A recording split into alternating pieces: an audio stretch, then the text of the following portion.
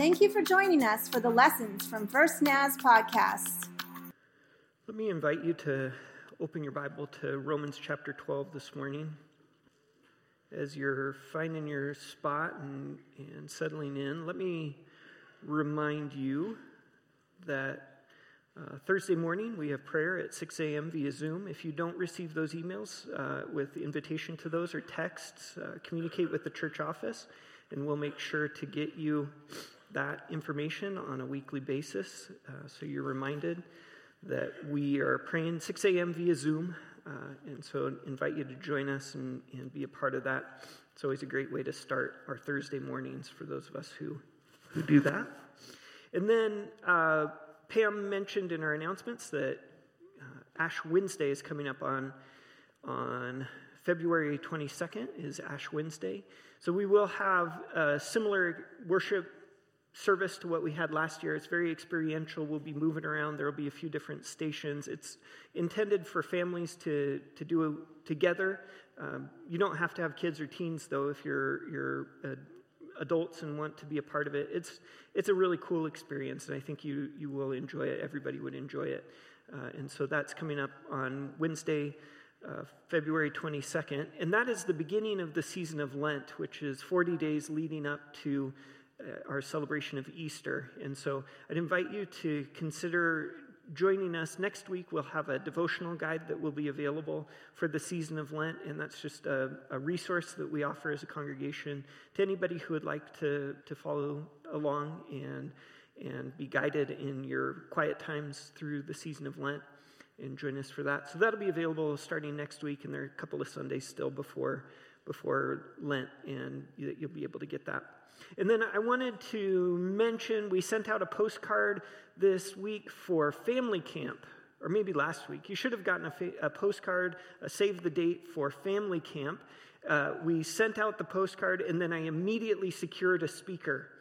And so we don't have the speaker on there, but I wanted to let you know we do have a speaker. His name is Aaron Duvall, and he comes, he's brother-in-law of Valerie Schatz, I believe. And now, brother-in-law Valerie Schatz, family connection, but highly recommended by Brooke Schatz. And that says something to me because, my brothers-in-law would never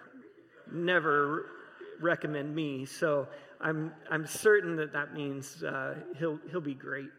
So I'm excited for that. That's coming up. Mark your calendar, June 23rd, 24th, 25th.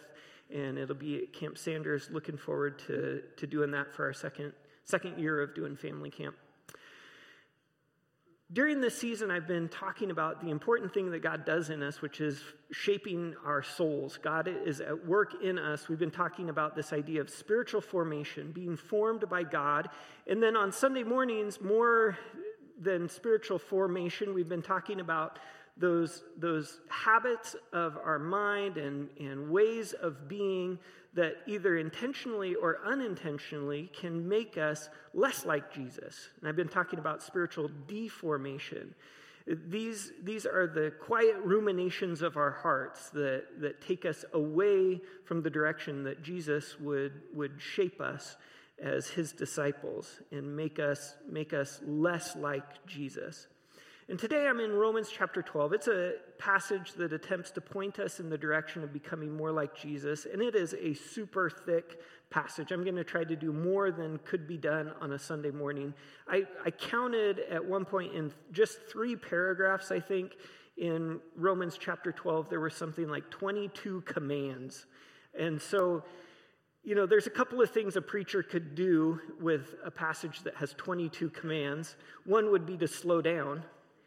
And if I took one of those commands a week, it would just be, a 5-month series, I think. So I could do that, but I'm not going to. And so the other option would be to try to synthesize and distill and try to create some categories for these commands. And I think that what Paul is trying to do in Romans chapter 12, the Apostle Paul, who wrote the book of Romans, he has a very clear focus in Romans chapter 12, even though he's got, a short section of 21 commands that seem sort of like a variety of different directions that he's taken us. I think the sum total of what Paul is trying to do in Romans chapter 12 is pretty clear. And so as we get into Romans chapter 12, I think we get clear direction on the way that the Apostle Paul envisions God shaping us. So let's just begin in Romans chapter 12. Follow along with me if you will. I'm going to start with verses 1 and 2. Romans 12, 1 and 2 says, "And so, dear brothers and sisters, I plead with you to give your bodies to God because of all he has done for you. Let them be a living and holy sacrifice, the kind he will find acceptable. This is truly the way to worship him. Don't copy the behavior and customs of this world, but let God transform you into a new person by changing the way you think. Then you will learn to know God's will for you, which is good and pleasing and perfect." So Paul tells us to give ourselves as a living sacrifice, and he says, because of all that God has done for you. Paul's letters, when the Apostle Paul wrote a major chunk of the New Testament, and several of his letters have this same pattern where he begins, the first half of the letter has to do mostly with theology and theory and doctrine. And then the second half of the letter, he moves on to more practical matters about how we live out that theology and doctrine. And so the Romans 12 marks the turn in the book of Romans from that more theoretical doctrine piece of the letter to the more practical. And Paul doesn't do it with lots of fanfare. He doesn't say, okay, we've been through all the doctrine, now let's talk about how this really looks in your day-to-day lives. But he does give us this little clue, because all that God has done for you, almost as if he's saying, you can't really understand the practical aspect of your faith without understanding all that has happened up to this point. You can't understand how Christianity relates to your life if we don't keep in mind all that we have been through. And during the fall, I preached from Romans chapter 1 through chapter 8, and we talked about a lot of the theory and doctrine behind what we believe as Christians. And it would be possible to hear practical preaching from Romans chapter 12 and beyond, and it would be possible to hear preaching like that and think, okay, the Christian life then, it must be all about having good mental health.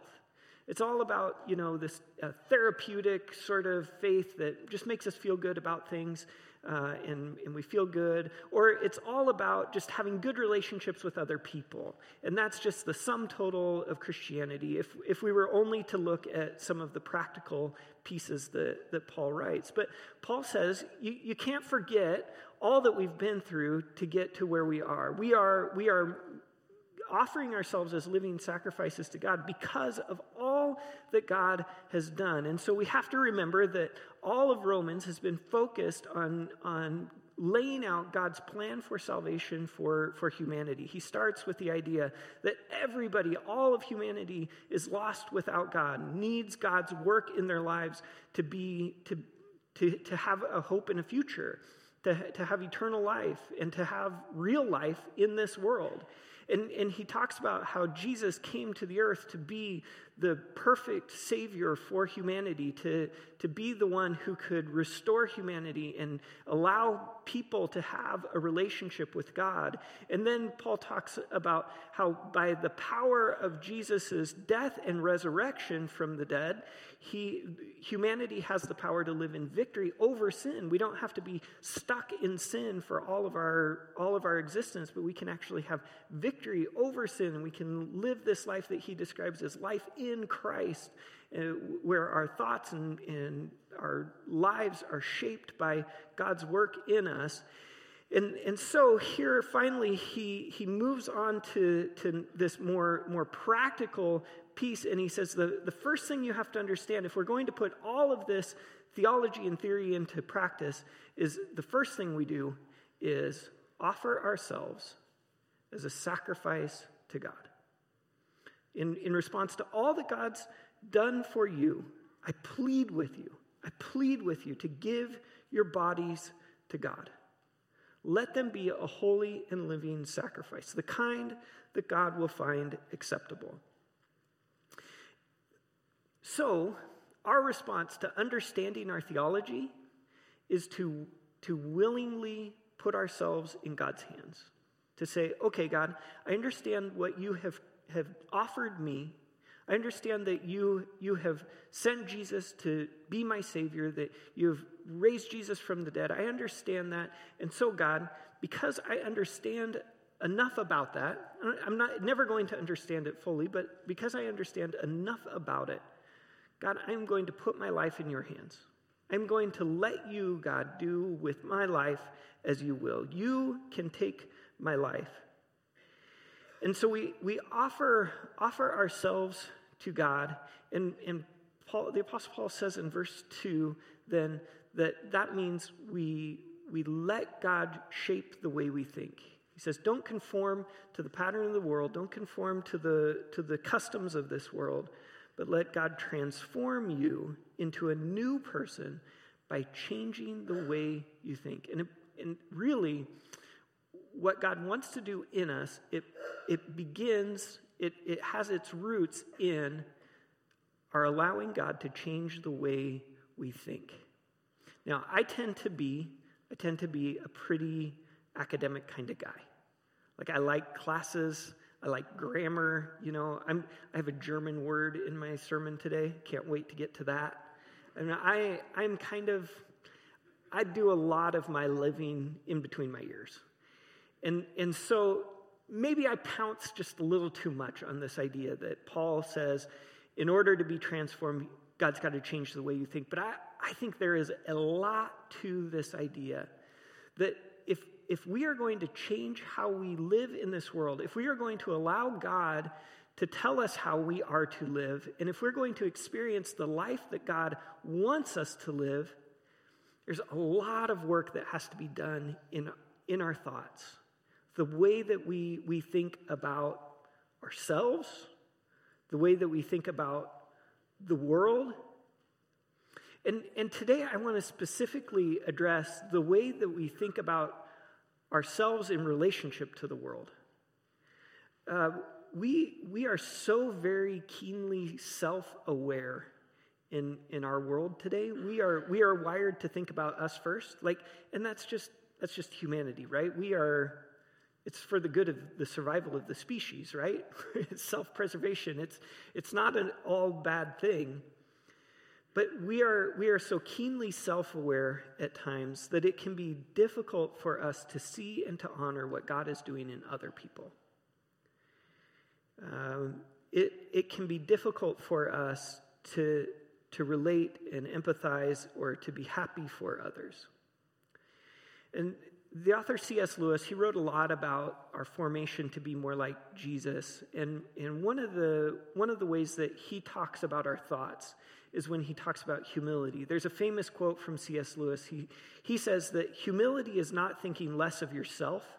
That is, humility is not thinking, oh, I am a miserable worm. That is not what humility is. C.S. Lewis, he goes on, he says, humility is thinking of yourself less. It's just allowing me to take up less real estate in my thoughts. And that's just a matter of humility. I think a lot of Christian discipleship boils down to where we focus our thoughts. Moving forward in this passage, we will see how our renewed minds can bring glory to God in ways that if we're only allowing our old thoughts to play around in our brains, we can't bring glory to God. And it's in this renewing of our minds that we become different from the world around us. This began with don't follow the customs and patterns of this world, but be transformed. When we allow God to shape what happens in our minds, we start to look different from the customs and patterns of this world. Paul talks a little bit about it in verses 3 through 5 here. He says, because of the privilege and authority God has given me, I give each of you this warning. Don't think you are better than you really are. Be honest in your evaluation of yourselves, measuring yourselves by the faith God has given us. Just as our bodies have many parts, and each part has a special function, so it is with Christ's body. We are many parts of one body, and we all belong to each other. So if we just read verses 1 and 2, offer yourselves as a holy sacrifice, offer your body as a holy sacrifice to God, be transformed by letting God shape the way you think, it would be easy for that to become a me and my faith kind of spirituality. This is what God is doing in me, and it is God's little private work that is only for me. If I offer myself as a sacrifice, if I offer myself to God completely, then I will experience God's goodwill for me. Isn't that wonderful? And that's an easy way to read just verses 1 and 2, but we have to read verses 3 and 4 and 5 and 6 too, because as Paul goes on, he says, God's goodwill is not only for you. God's goodwill has a purpose beyond in your head. It has a purpose beyond the life of one individual. God's goodwill is for his kingdom, which is at work in this world. God's goodwill is for all of creation to experience. And so we are warned by Paul that God's goodwill may not be for our sole benefit. That the good thing that God wants to do in you might be for the benefit of somebody else. And so as I've been thinking about the unspiritual practices, the ways that we are deformed in our journey toward being like Christ, I see this exaggerated sense of self-worth that Paul talks about as a small piece of the puzzle. Now, I want to make a caveat here. I want to make a caveat. I have to nuance. Are you ready for some nuance? Okay, I'm nervous in our culture and in our world, in the current state of our world, where we live in a world where depression and anxiety, clinical depression and clinical anxiety are significant problems. Like statistically speaking, there are numerous people in our congregation right now who are dealing with these issues. That only mentions clinical, like diagnosed and know what they're up against. But then there's also distorted views of personality because of abuse and trauma that people carry around and don't even realize it at times. A healthy sense of self is not a bad thing. We need to remember God loves each and every one. God loves you. God values each and every one deeply. And the church is better because each one of you has come and been a part of this morning. Like Lewiston First Naz is better because each of you, regardless of how you see yourself in fitting into this body, we are better for each and every one who is here. The kingdom of God is better in this world because you have said, I'm going to follow Jesus. God sees great value in you. But I believe the issue and the unspiritual practice that is being highlighted in this passage is a sense of self-worth that depends on our comparison with other people. Paul says, don't look at yourself more highly than you ought. Don't think of yourself more highly than you ought. Being transformed from the pattern of this world. The pattern of this world is a pattern that says, look at what they have. I must not be very valuable because they have more. Or the pattern of this world says, look at how little they have. I must be pretty hot stuff because I have more. in the church, we do this. We do this in the church. We say, oh, I'll never be as spiritual as Alyssa Clark. My goodness. I know I won't. But, or we say, well, at least I'm not a sinner like.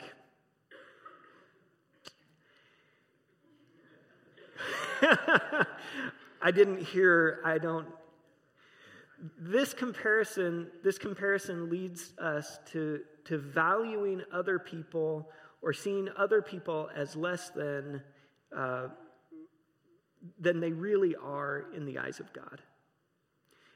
But more destructively, it leads us to seeing ourselves as more than or less than what we really are in the eyes of God. And to correct any comparison that we might do, Paul directs us to consider how we need each other. How we need each other. He goes immediately from this idea of valuing or evaluating yourself realistically. He moves from that immediately into this imagery of the body. That we need one another. That we are all a part of one body. We need each other. Christians belong to one another. Just like your hand and your foot, they belong to your body and they belong to each other. And your hand, like it can't, if you cut it off, it will just die, right? The body will continue on, but it will lack something without the hand, right? So Paul says the church is like the body. We belong to one another. We're all part of this. And God has given each of us a specific role to fulfill in the body. And so in verses 6 through 8, he gives some of the specifics. In Romans 12, 6 through 8, it says, in his grace, God has given us different gifts for doing certain things well. So if God has given you the ability to prophesy, speak out with as much faith as God has given you. If your gift is serving others, serve them well. If you are a teacher, teach well. If your gift is to encourage others, be encouraging. If it is giving, give generously. If God has given you leadership ability, take the responsibility seriously. And if you have the gift of showing kindness to others, do it gladly. This is a list of what we call spiritual gifts. In the church, we talk about spiritual gifts. There's a couple of different passages in the Bible that speak directly to various types of spiritual gifting. And I have had just a new thought about spiritual gifting to me. This is probably old hat to you guys. You've probably thought this way before. But for me, spiritual gifting has always been, in my mind, this idea that the Holy Spirit comes upon each of us, and then just sort of magically we can do things that we couldn't do before. And so the classic example maybe is like the gift of tongues. And we have seen this where people are specifically gifted in the ability to speak a different language. We had an experience in Ecuador. This is a great story. We'll just take a tangent and tell the story of Brenda Dayton. She had been struggling to learn Spanish. An American missionary struggling to learn Spanish. She went to a retreat with a bunch of missionaries from all over South America and North America. And she sensed that the Lord had given her just to say everything's going to be okay to a certain pastor. The pastor was from Brazil, so his first language was Portuguese. He spoke great Spanish as well. And she went and talked to him and just, the Lord, I really feel like the Lord's told me this. She just stumbling through, just felt like she couldn't get 2 words out in a row in Spanish correctly. It was just felt terrible about it. Pastor looked at her and said, "You're a prophet. The Lord has just spoken perfect Portuguese through you to me, and the Lord has given me incredible hope about the situation in our family's life." We've seen it. We've seen this incredible gifting of the Holy Spirit at times like that. And I think that's often the only way we think that spiritual gifts could work. That, like, I would be so gifted with kindness, like the Holy Spirit would work on me, that I'd be so kind that I would almost be as kind as Greg McCracken. Like, I could get maybe to like most of the way to the level if the Holy Spirit did a real work in me. But I think there's another way in which spiritual gifting can work. When the Holy Spirit works on us, as I've been reading on Wednesday nights, we're going through this book by Dallas Willard, and Willard says an interesting thing that he equates the spirit, our human spirit, with the deciding part of us. He says that our spirit is the part that we decide to do things or not to do things. Our spirit is our will, he says. And so I just got to thinking, maybe spiritual gifting is actually working in that spirit part of me that is the part that is deciding and wanting to do things or not do them. And so when Paul talks about spiritual gifting and he talks about, let's take serving others, I think we have a lot of people in this congregation. I know we have a lot of people in this congregation who have the spiritual gifting of serving others. And the way that it works in them is that they don't have to decide that they want to serve someone. God is working in their hearts, and they love to serve other people. It makes them come alive to serve other people because it's their spiritual gifting. It is the way God has rewired their hearts. They are servants by nature because God has changed the will inside them to want to serve. I believe that each of these spiritual gifts, if you feel great joy in giving and giving generously, I think that might be the work of the Spirit in you. If you feel great joy in teaching and teach well, I think that's probably a spiritual gifting. This is the way that God is operating in our hearts to make us who God wants us to be. Now, you need to hold on to the idea of spiritual gifting. I'm coming back to it. Please hold on to it. Don't forget that in the next 5 minutes, okay? Can you do that? We're going to move on and continue reading from Paul in verses 9 through 13. In Romans 12, 9 through 13, he says, "Don't just pretend to love others. Really love them. Hate what is wrong. Hold tightly to what is good. Love each other with genuine affection and take delight in honoring each other. Never be lazy, but work hard and serve the Lord enthusiastically. Rejoice in our confident hope. Be patient in trouble. And keep on praying." That's a pretty good verse for us today, isn't it? Rejoice in our confident hope. Be patient in trouble and keep on praying. Verse 13, "When God's people are in need, be ready to help them. Always be eager to practice hospitality." See, spiritual gifting, I believe, is Paul is just unfolding a little bit more of this idea of spiritual gifting in this paragraph here. I believe he's pointing to the reality that spiritual gifting, when God shapes our will and our want-tos and our desires in our hearts, it is good for relationships. It is good for relationships. It's good for our relationships with God, our relationship with God. Like the last part of verse 11 there, he says, "Work hard and serve the Lord enthusiastically." Verse 12, that rejoice in our confident hope, be patient in trouble, keep on praying. When we are allowing the Spirit to shape us and shape our will and our spirit, we are growing in relationship with God. We are growing closer to God.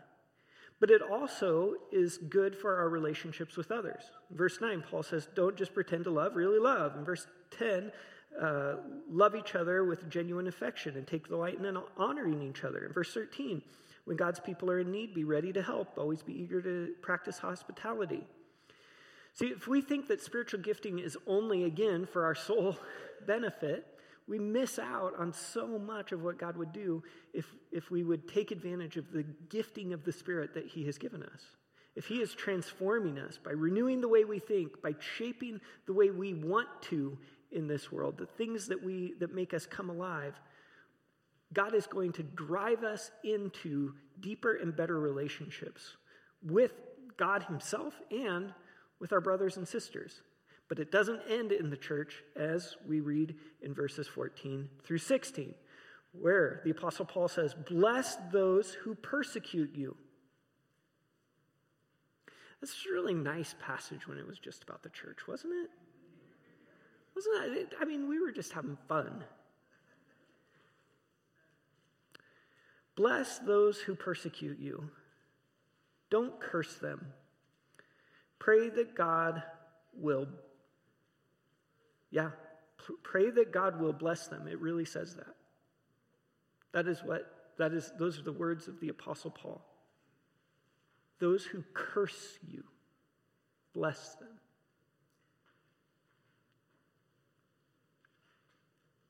Be happy with those who are happy, and weep with those who weep. Live in harmony with each other. Don't be too proud to enjoy the company of ordinary people, and don't think you know it all.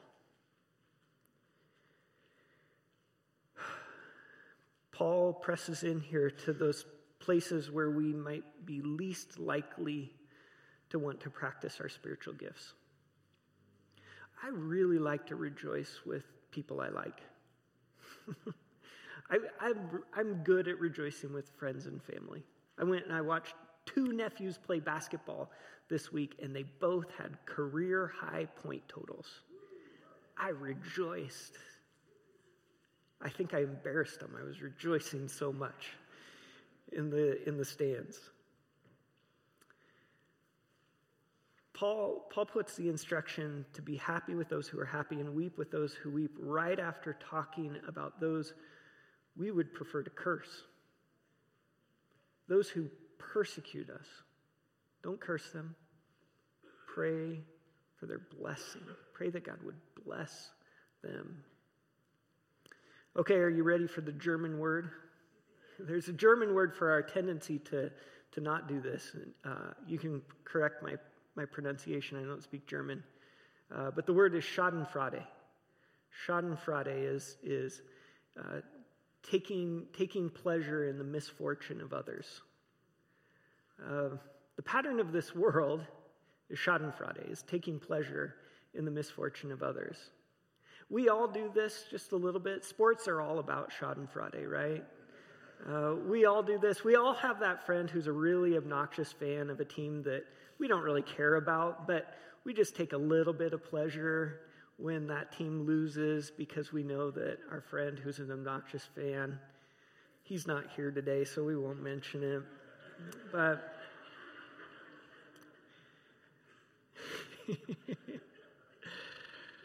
Paul says we are supposed to be the opposite of that, though, right? We all know that. Paul says, be the opposite. We are supposed to take pleasure in the good fortune, even of those. Paul says we're supposed to take pleasure in the good fortune of even those who persecute us. We aren't supposed to curse. We're supposed to pray that God would bless them. We're supposed to be happy with those who are happy and rejoice and weep with those who weep. You know, this is much more difficult than even just, being happy for that obnoxious friend. This is an area that Paul is pushing us. I think this is beyond Christianity 101, I think. I think this is hard for everybody, even those who have walked long journeys in discipleship. To consider how can I be happy with those who are happy when I'm not happy that they are happy? How can I weep with those who weep when I'm kind of happy that they're not getting their way? Let me say two quick things and then give us a little bit of direction moving forward. The first thing I would say is this. I think this is an area where we are called to push into a little bit more, because this is a Lewiston First Church of the Nazarene superpower. We have, as a congregation, I believe we have the spiritual gifting of being happy for those who are happy and weeping with those who weep. That's not to say that we do it perfectly in every situation, but I think this is an area where maybe we're a 6 out of 10. I think that's decent. And I think this is an area where God could really do some amazing things in us.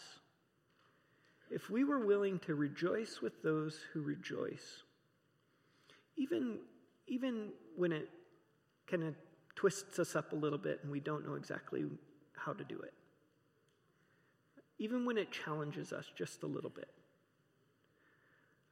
I think we're already working on the margins in this area in some pretty powerful and great ways. But I think as God continues to shape us, this is an area where God has already given us some ability. And if we would press in to our culture in places where the church maybe isn't rejoicing, and maybe we could find a way to be the church and rejoice with those who rejoice. Maybe we could find a way to weep with those who weep, even when it's scary and we're not quite sure how to do it. I think just maybe this would be something that God could use us. The second thing I would say about this is that long-term stories of redemption, stories of redemption that go through long periods of seeming darkness, are often the stories where there have been believers rejoicing with those who rejoice and weeping with those who weep along the way. When relationship is maintained, and when believers are willing to check their pride and check their desire to speak judgment into a situation, when believers are willing to just simply rejoice with those who rejoice, and weep with those who weep, those are often the stories where we see long-term restoration and reconciliation. I've seen it in my own family. I see it, they're not my stories, but I'm like privy as pastor to getting to see some of these stories even now unfolding in our congregations, in our congregation, where families have been willing to rejoice with those who rejoice, even when they weren't quite sure if they were able to rejoice alongside. And they were able to see redemption through it. The wisdom of Scripture here reminds us to let relationship be the first value for us. To not let our desire to compare, to say, well, I'm better than that person, than Kevin's. To not let our desire to speak the truth, lovingly or not, be the first thing. But for us to be willing to say what's probably most important in these situations is that we would love, that we would rejoice with those who rejoice. I believe that's the wisdom of Scripture coming to us. Let me just now give the way that I think we do this best. And it has to do with spiritual gifting. God is working in us, right, to want certain things, to want to act certain ways, to enjoy, the list is prophesying and teaching, serving, encouraging, giving generously. God is wiring us to do these things as our spiritual gifting. I believe that we are called in those hard places to use our spiritual gifting.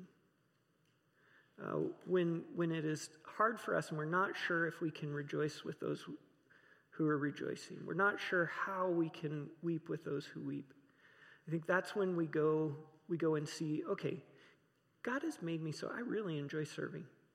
How could I just serve in this situation? How can I come along and use the gifting that God has given me to maybe continue to build relationship and continue to rejoice, even if maybe I don't feel particularly like rejoicing. This is hard. This is really hard. And for this, we need God's work in us. We need to continue to see God move in our hearts. The way that God works in us is by his grace given to us in each moment. God bless you as you go. Go and be living sacrifices, holy and pleasing to God. You are dismissed.